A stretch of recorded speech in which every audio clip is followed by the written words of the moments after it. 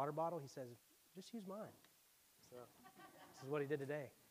But I think he said something more like, use my water bottle, I think as you say it, right? Yeah, so, which is another one of the many reasons I love you. And yeah, I've been loved so well by these pastors of this church. So if you're a member here, I hope you know that these pastors love you dearly. They've loved me well. They love you well. That's evident from every conversation I have with them. And if you're looking for a church home, this is a very good place to plant yourself, to be loved, not just by them, but by the whole church family of Covenant Hope. Yeah, it's a joy every time we get to take a little trip over the bridge, not too far, and get to be with you. And so we've just been excited to be with you today to worship our good God together. And I'd like to begin our time now with a question. It's a maybe slightly different variation of what Matt asked us earlier, which is this: what type of relationship do you have with wisdom? What type of relationship do you have with wisdom? Is wisdom like a close friend to you, a companion, or maybe a little bit more like a stranger or a distant relative that you check in with every now and then? And maybe you think that's a little bit weird. I don't think of wisdom as this thing that I have this personal relationship with. It might feel weird to personify something like having an ability to act on sound principles. And if that's you that has that reaction to that question, then you are in the right place. Because we'll be seeing wisdom is not just this impersonal thing, it's this very personal thing that we have a relationship with. And like with all relationships, it will require time and investment. But thankfully, the deposits you make over time in that relationship you have with wisdom will reap benefits on your life. And behind all true wisdom is an all-wise, all-knowing God. To know him is to know wisdom. And to grow in knowing him is to grow in knowing wisdom. And he loves giving it to all who ask. So I want to pray one more time that God would give us wisdom even in this time as we study his word together. Let's pray. Father, you alone are infinitely wise. We look at you and we see how much wisdom we lack. And we also know that you alone can make us truly wise. So as we study your word today and in the days ahead, would you help us store up truth? Because we want to see more of you. And in seeing you, we want to find you as more valuable than all other things. So help my good friends at Covenant Hope grow in seeking you and trusting you as they cultivate this practice of growing in wisdom. Make them a gospel-rich family whose knowledge and worship of you will spill over, affecting their neighbors. Would you do great, marvelous things through the little I have today, and greater things through them as a people. We ask this in faith, in the name of your Son, Jesus. Amen. So as we heard already, there's hardly a better place to go in learning about wisdom than the Proverbs. Right in the middle of your Bibles, you'll find the Psalms, and then the book right after that is the Proverbs. It's part of the wisdom literature in our scriptures. And today we'll be in chapter 4, verses 1 through 19 that Drew just read. And a lot of times when we think about Proverbs, I think we tend to think about what happens in chapters 10 onward, where there's this wealth of practical, miscellaneous teachings. I didn't say random, though, because I do believe God sovereignly ordained even the ordering of those miscellaneous teachings. But our passage today comes before that, in the middle of this gateway or introductory section of the Psalms, which we find in chapters 1 through 9. And I think we learn, especially from this section, that wisdom isn't just about having the right answer in a situation. No, it's much more holistic than that, right? It doesn't just apply to family or to career or to other relationships, right? It's a bigger, broader picture. It's living rightly in light of God's presence that allows us to act accordingly and all these other things. That is to say, before we respond well in everyday life, we have to set a trajectory to be seeking after truth, wisdom, to make it our constant companion, our lifelong friend. And the Holy Spirit is the divine author of all of Scripture. And Proverbs 1:1 introduces us to the human author of this book, Proverbs. There we read, these are the Proverbs of Solomon, the son of David, king of Israel. And up to this point, that author, Solomon, he keeps addressing someone, a son, saying, my son, my son, my son. And then interestingly, you get to our passage today. It's the first time he says sons in the plural. Well, we know Solomon did have one physical earthly son, Rehoboam. But I think one of the things that's happening here, I've been helped by a lot of commentators on this point, is he does have this bigger picture in mind of who this is for. This is for the whole spiritual family, all of God's covenant community, that we can all have this relationship with wisdom. And our passage will show us a few ways that we get to relate with wisdom. And the first is this: begin with wisdom. Begin with wisdom. We see this in verses 1 through 9. Those begin, we read, hear, O sons, a father's instruction, and be attentive. Why? That you might gain insight.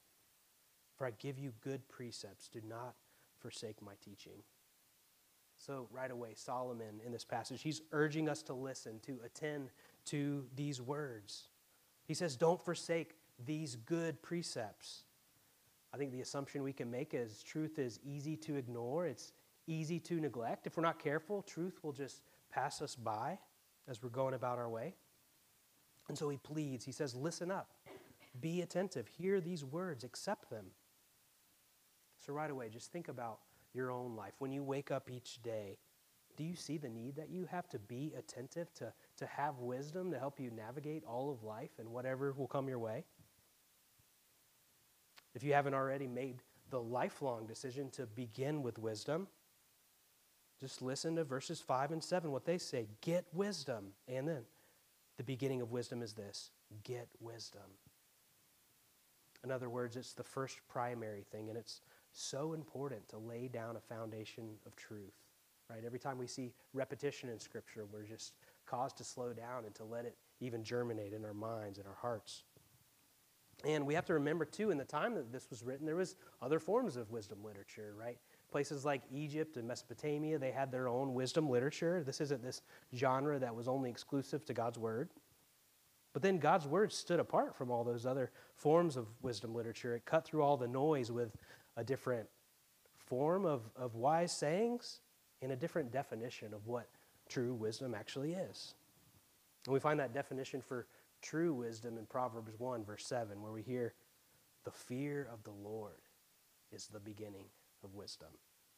The fear of the Lord is where we begin with wisdom. Wisdom is available to all who do what? All who fear God, all who tremble before Him, who know Him and follow Him as their Lord and their King. In Proverbs 1, verse 20, we'll talk about wisdom crying aloud in the streets and the markets. If you think about the streets, the markets, this is the place where literally everyone gathered, the rich and the old. Well, I'm sorry, the rich and the poor, the young and the old, literally everyone. So wisdom is beckoning to anyone who will pay attention. It's not just for the most exceptional Christians. And if you've met them, tell me who they are, because we're all in this together. We all need wisdom. All of us can possess it.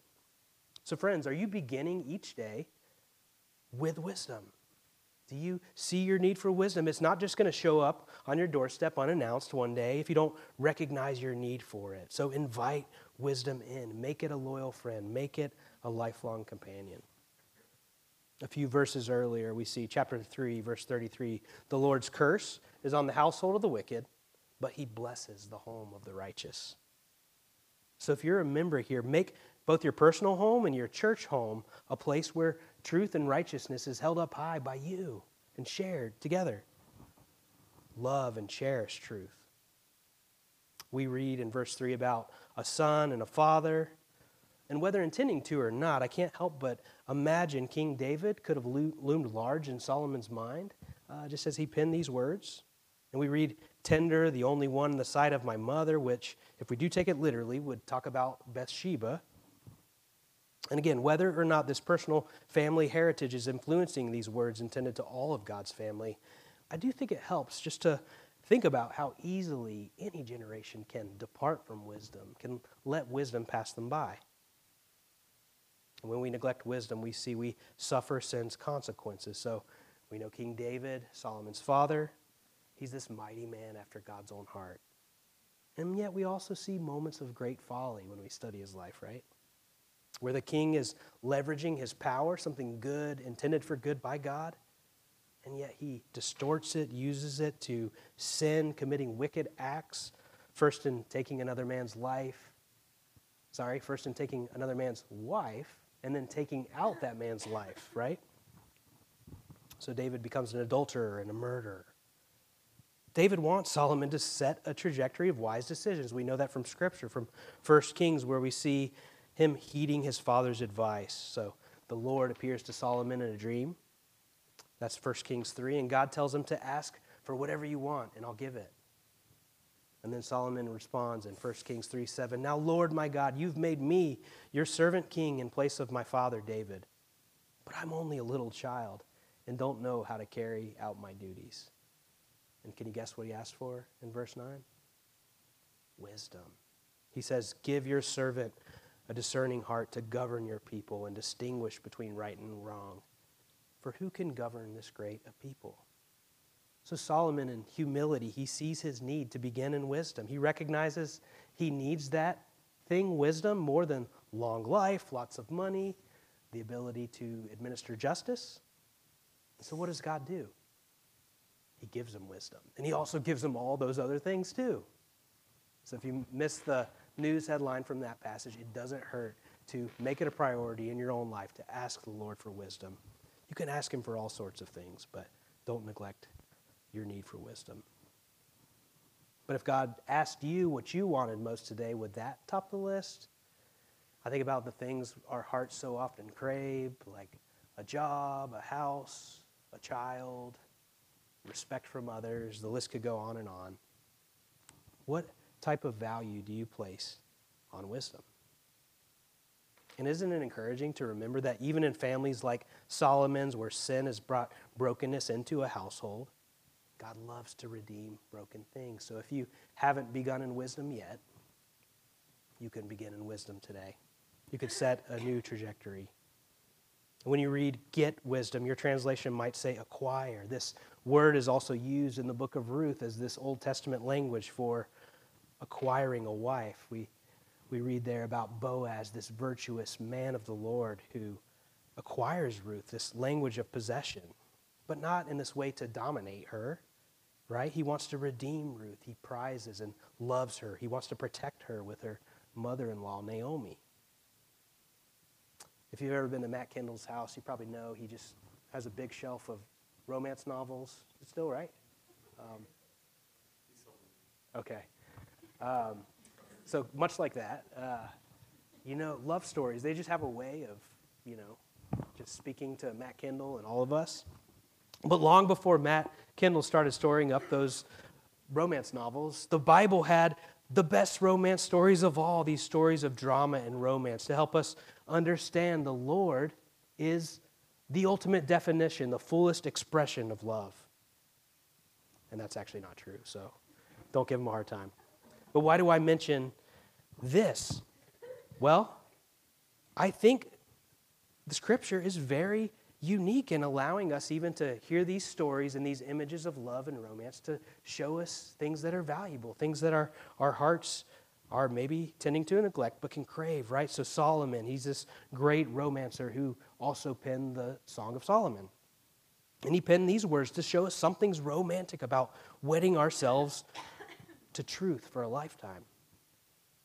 In verse 6 and really throughout the Proverbs, we see wisdom personified as a female, a trusted companion, this righteous spouse worthy of pursuit.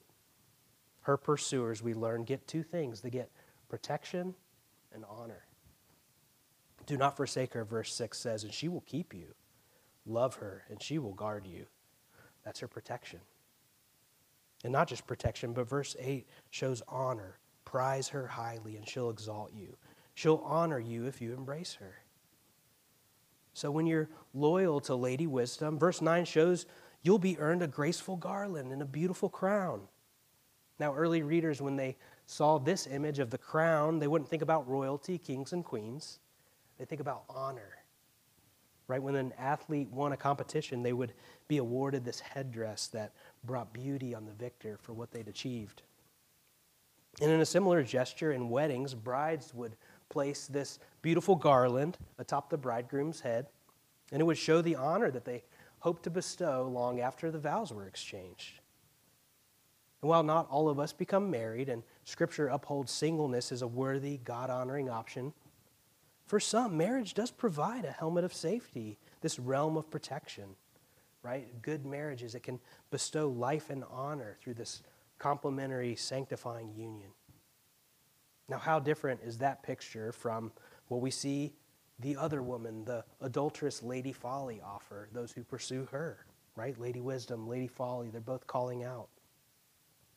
In Proverbs 7:21-23, we read of how that other woman seduces with persuasive speech and smooth talk. But her followers, it says, are like an ox to the slaughter, a stag caught fast. Right? These animals are entrapped and snared, and they don't know, the passage says, that it'll cost their life. So when we flirt with falsehood, when we flirt with foolishness, it might seem enticing, it might seem like it could lead to good or enjoyment, but this embracing of sin, in the end, it will always bring peril, destruction. And the scary thing is you can have all the brains and intellect in the world, and you can let wisdom pass you by.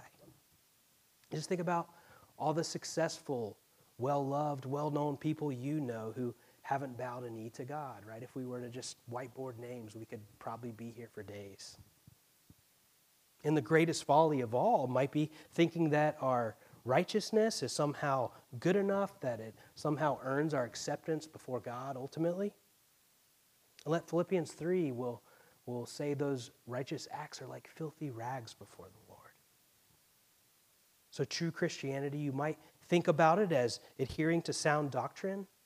And yes, that's true. But what you see when you study all these precious doctrines are they find their fulfillment, culmination in this message around a person, Jesus. Right? God in great infinite wisdom who's existed for all eternity. In great wisdom, he sent Jesus Christ to earth. Jesus is what we see John 1 called the Word made flesh.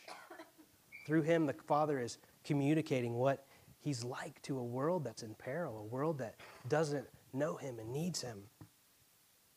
1 Corinthians 1 calls Jesus the wisdom of God, right? So if we don't think about wisdom as a person, listen up to these references that Scripture gives us, even to show us how Jesus is this ultimately wise one. Jesus will say of himself, one greater than Solomon has arrived. Right? All these individuals throughout Old Testament history leading up to the culmination of the perfectly wise one. All others before him have failed to even carry a just iota of his wisdom. Maybe you think, man, that sounds nice, but surely if there's a wise being like that, he only wants to dwell with the brightest or the best among us. But no, Scripture attests that all God's people have had a terrible track record. None of us, from David to Solomon to you or I, none of us gets a pat on the back. We all, like sheep, have gone astray. We all need a good shepherd to come in and rescue us. Jesus comes as that good shepherd. He comes as the perfect heavenly husband. He's willing to rescue a cheating, adulterous spouse. And he's sent by a loving father to rescue wayward children who've squandered the riches of the family. And since we've neglected God, forsaken his wise ways, since we've sided with those in foolishness and folly, that means we've followed after the prince of this world, Satan. And where is he leading us? To a place of danger, destruction, literally with hell to pay for all eternity. And though this is all of our destiny without Christ, thank God that he did give us a better way. This one greater than anyone who'd come before or after him would come to earth as a baby in the incarnation. He'd come as a son. And he grew in wisdom throughout childhood, right? Always accepting the Father's words, always holding fast to his instruction. Christ's life, it earns him this beautiful, graceful garland, right? And what did they place on him instead? We sang about it earlier, a crown made of thorns. And then they hung him on a cross to endure a sinner's death that you and I deserve, to where he became a substitute for all adulterous people who've lived their life in folly. But this is the good news. If we turn from sin, if we turn to that Savior in faith, we don't have to rely on our track record, our wisdom, right? We can count on the sacrifice and the goodness stored up from another, right? So come to Jesus in faith. Accept this message. If you wonder if the sacrifice that Jesus made was acceptable, don't just look at the cross. Look at what comes after, the resurrection, where Christ was raised from the dead in great power by an infinitely wise God who's capable of doing so. And at the end of life, that crown of achievement that Christ earned for that perfect life, it'll be bestowed on all who know him. It doesn't make sense, and yet that is the good news of the gospel. So if you have questions what it means to throw yourself on that mercy, that message of Jesus, the first step you'll have to take in this lifelong journey, walking in wisdom, is to believe in Jesus, to trust him in faith. So if you want to know what that looks like, I'm here after the service. Any member of Covenant Hope it would be their greatest joy to walk with you in the days ahead, to take as long as it needs to help you see how beautiful Jesus is, how wise he is, how loving he is, and capable of redeeming you from brokenness. We'd love to see more people invited into God's royal family where wisdom and insight are just a few benefits of getting to know him. And if that's already you, if you've begun with wisdom, the next thing beginning in wisdom is this: continue in wisdom. Continue in wisdom. In verses 10 through 19, we see receiving wisdom and truth isn't this one-time thing where we just switch it on once and then we can go about our business, sort of on autopilot. Right? We have to keep acquiring wisdom, storing up more knowledge that leads to godliness. If I could see hands, does anyone feel like they've stored up enough wisdom for a lifetime? Are they kind of too full? That's a trick question. Don't raise your hand. But that shouldn't discourage us, because there's nothing more, no investment that we can make that could be more promising than wisdom. And maybe you think, okay, now you're likening wisdom to riches. I kind of followed you there with the relationship we can have with wisdom, but are you treading into prosperity gospel territory, talking about money? Well, no, right? God knows how tempted we are to love the things of this world, the things we can't take with us to eternity. And so Proverbs will often liken wisdom to things like silver and hidden treasure. And growing in wisdom is a bit like investing in the world's most promising stock. It might not seem like a lot's happening when you're watching the ticker from day to day, but those investments you make in wisdom will reap dividends in your life. Verses 10, like verse 1, will show the father, again, pleading for the child to listen. And not this passive sort of listening, but to accept, to hold fast his words. Right? This lifelong relationship with wisdom, it involves turning back to the source of what's true continually, where we continually trust and let the Father's words fuel our obedience. We saw a few benefits from wisdom already, like security and honor. And verse 10 adds another motivation, assuring the years of your life will be many. Chapter 3, verse 2 similarly says, for length of days and years of life, these words will add to you. Right? So if sin only brings about death, turning from it, repenting, and recommitting to truth keeps recalibrating the course of our life to bring about spiritual life. Before this passage, the previous chapters have already held out these two diverging paths to us. Chapter 2, verse 18 speaks of another road that leads to death. And then chapter 3, verse 23 says, walk on securely so your foot will not stumble this other direction. Verse 11 again returns to this image of two paths, suggesting there's this primary trajectory where we're staying on. And this has even challenged me as I've thought about my struggles with sin, where often we think, I just kind of go back and forth from one road to another. No, I think there's this ultimate path we're on, and it doesn't mean we don't struggle with sin. We all know that's true if we look within. But if you've ever been on a trail, you know it doesn't take long to veer off from where you hope to go. And that's exactly how sin works, where you might want to explore this avenue, and then you find yourself going further down the trail, and it's hard to change paths. You can get lost, or maybe I'm just a terrible hiker, but that's been my experience. Verse 14 and 15 warns, do not enter the path of the wicked, or walk in the way of evil. Avoid it. Do not go on. Turn away, pass on. Such strong language used here.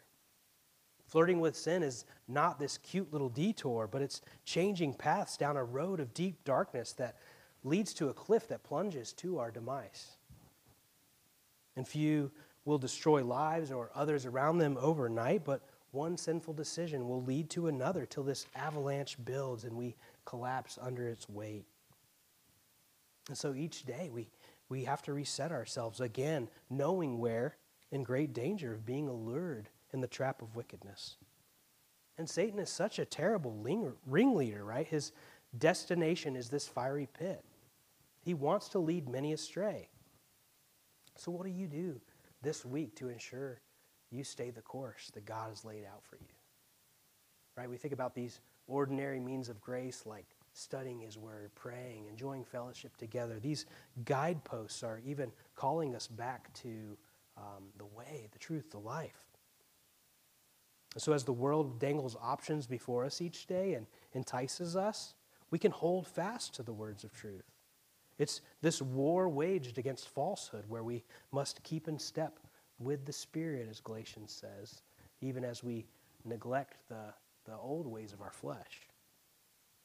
There's a way that leads to death and a way that promises life. And I think fools will think that they can chart their own path in life where they can ignore others' wise counsel.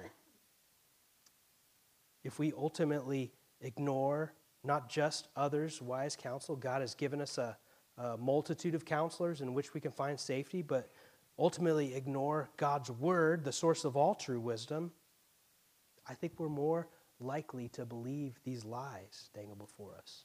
But we can counter each of those with a better, truer word that God offers.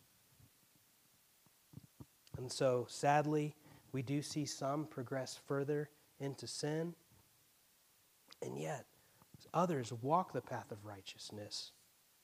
And we see this language of progression also used for that type of life. In verse 12, we read, they walk and their steps aren't hampered, then run without stumbling, right? So as we're sanctified, we pick up the pace from walking to running.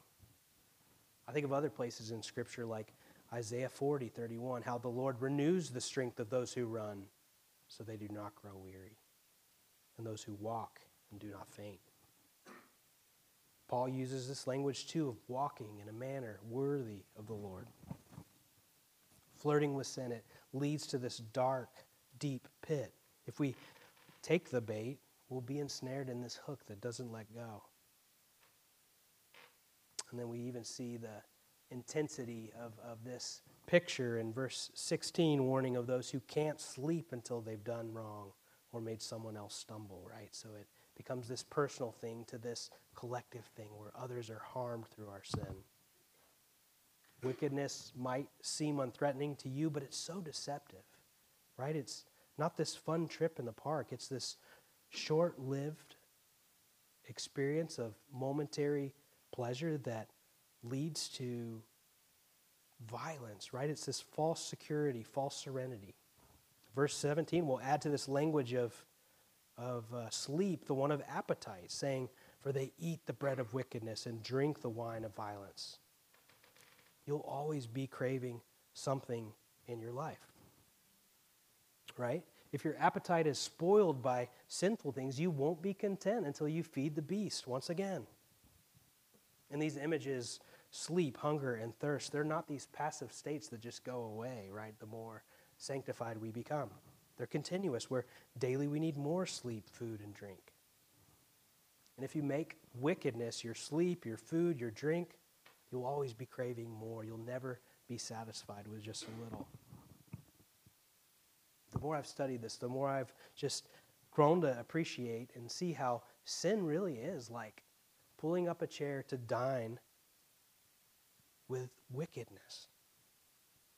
Right? It's drawing from wells that will never quench our thirst.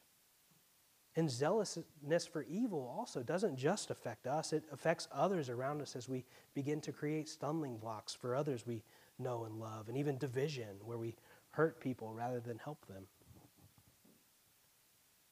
And yet again, the opposite would be for our souls to hunger and thirst after the living God, to find our rest there, to starve for Jesus, and to just know that there we can find safety. Jesus says in the Beatitudes, "Blessed are those who hunger and thirst for righteousness." So feast on Christ. Starve that old appetite that has desired sin. Taste instead of the bread of life. Drink instead of your hope in the new covenant made by his blood. Know that he satisfies in every way sin doesn't. Even thinking about the Passover meal under the new covenant, the Lord's Supper, where we get to look at these visual reminders of how Christ alone is our sustenance, and we take this as a family, remembering that together. And when we make wisdom this lifelong companion, it's not like we're stuck navigating life with this arbitrary moral compass, right? We have a very real personal guide that's promised us. We have the Spirit of God. Paul tells us to keep in step with the Spirit. And as we do so, he enables us to progress in truth and to grow in discernment. Now, I've not said the path of following Christ is an easy road, right? Really just the opposite. There are no shortcuts. We eventually discover, as Eugene Peterson says, life is like a long obedience in the same direction. But we also can't forget that compared to this way of folly that's a bumpy path full of stumbles and scrapes, darkness everywhere, Christ's ways are smooth and straight and secure. This path of righteousness, verse 18 says, is like the light of dawn, shining brighter and brighter until full day.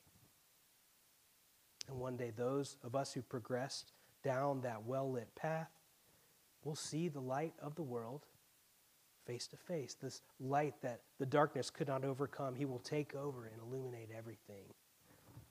Right? So look forward to that day as you continue in wisdom. So after being exhorted to commit ourselves to wisdom, to begin with it and to continue in it throughout life, the final thing we'll see is this: pass wisdom along. Pass wisdom along. Now, this is an underlying theme, I think, throughout our passage, where we not only begin and continue in wisdom, but we also get to share it. We get to pass it on to others. Wisdom can be this group project where we're not merely just hoarding it for ourselves, but sharing it, transferring it, even from one generation to the next, lest it be lost. If you think about the wisest people you've ever known, they didn't become that way without learning wisdom from others. Behind every Charles Spurgeon, there's somebody like his grandfather James who passed on divine truth to him. And this can be hopeful and exciting, but it can also be a challenge just to consider it's both the words we speak and the life we live that are speaking a message to the people around us, right? They have bearing on others. And not only others around us today, but generations to follow. But the God who speaks ensures faith comes from hearing. And he sends and equips us into the world where his agents, with the authority and the ability to speak words that promote life. So as we learn wisdom, we also have to keep listening and keep gleaning from the wise. It might seem obvious, but as you think about your life, how often do you make little of your need to let others in, to speak in? Teachability involves seeing our need and asking for counsel from trusted guides. It's such a gift that we have in the local church, right, where God surrounds us with others. But how does this look practically for parents and kids and everyone else? This is where I want to end our time today. If you're a parent, to begin, recognize the role God's given you. Listen to the words of this father to a son, how wisdom is imparted. Your life's trajectory can do your children great good or great harm. So bring them up in the Lord. Pass on the good father's good words. Every parent will have high hopes for their children to earn the grade, make the team, get the spouse, become self-sufficient. But what better goal could they possibly have than ensuring these children know truth? Now, no parent can do what God can, redeeming a child's heart, but we can expose them to the ways of righteousness, not destruction. And as we do this humbly, knowing we're still children ourselves, still relying on His help and guidance daily. There's parental philosophies today that say parents and children should be more like friends, confusing that role distinction. But here we see a parent speaking truth in gentleness and love, but without apology. There's no ounce of timidity in the father's instruction. It's not loving to withhold discipline from our children. In fact, doing so ultimately harms their life. And if you're a child or student, you'll be told everywhere you can find your own truth or forge your own path. But true wisdom is rooted in one place, as Matt said earlier, Christ. So don't wait another day, a day that's not promised, to build your life on that solid rock and foundation. You can't ride mom and dad's coattails in life. You have to make your own commitment to truth. And when God brings faithful guides to you, don't check out, don't roll your eyes whenever they suggest something at their lack of cultural relevance. Instead, obey your parents in the Lord, as Ephesians 6 says, and you accept the wise instruction offered by them as it's in the Lord. As you do so, you'll also help them live out their God-appointed authority and do the other verse that follows, to learn to not provoke you in anger as they bring you up in the Lord's discipline and instruction. And if you don't have kids or you're no longer one yourself, you're not off the hook. Every parent, child, young adult, single person, empty nester, we all have a privilege and responsibility to impart wisdom to those around us. Maybe you say, I'm ill-equipped, I'm inadequate, I'm just a little disinterested in the task. But if you wait on becoming an expert on every point of doctrine, you'll never use what the Lord has given you to help someone else. Right?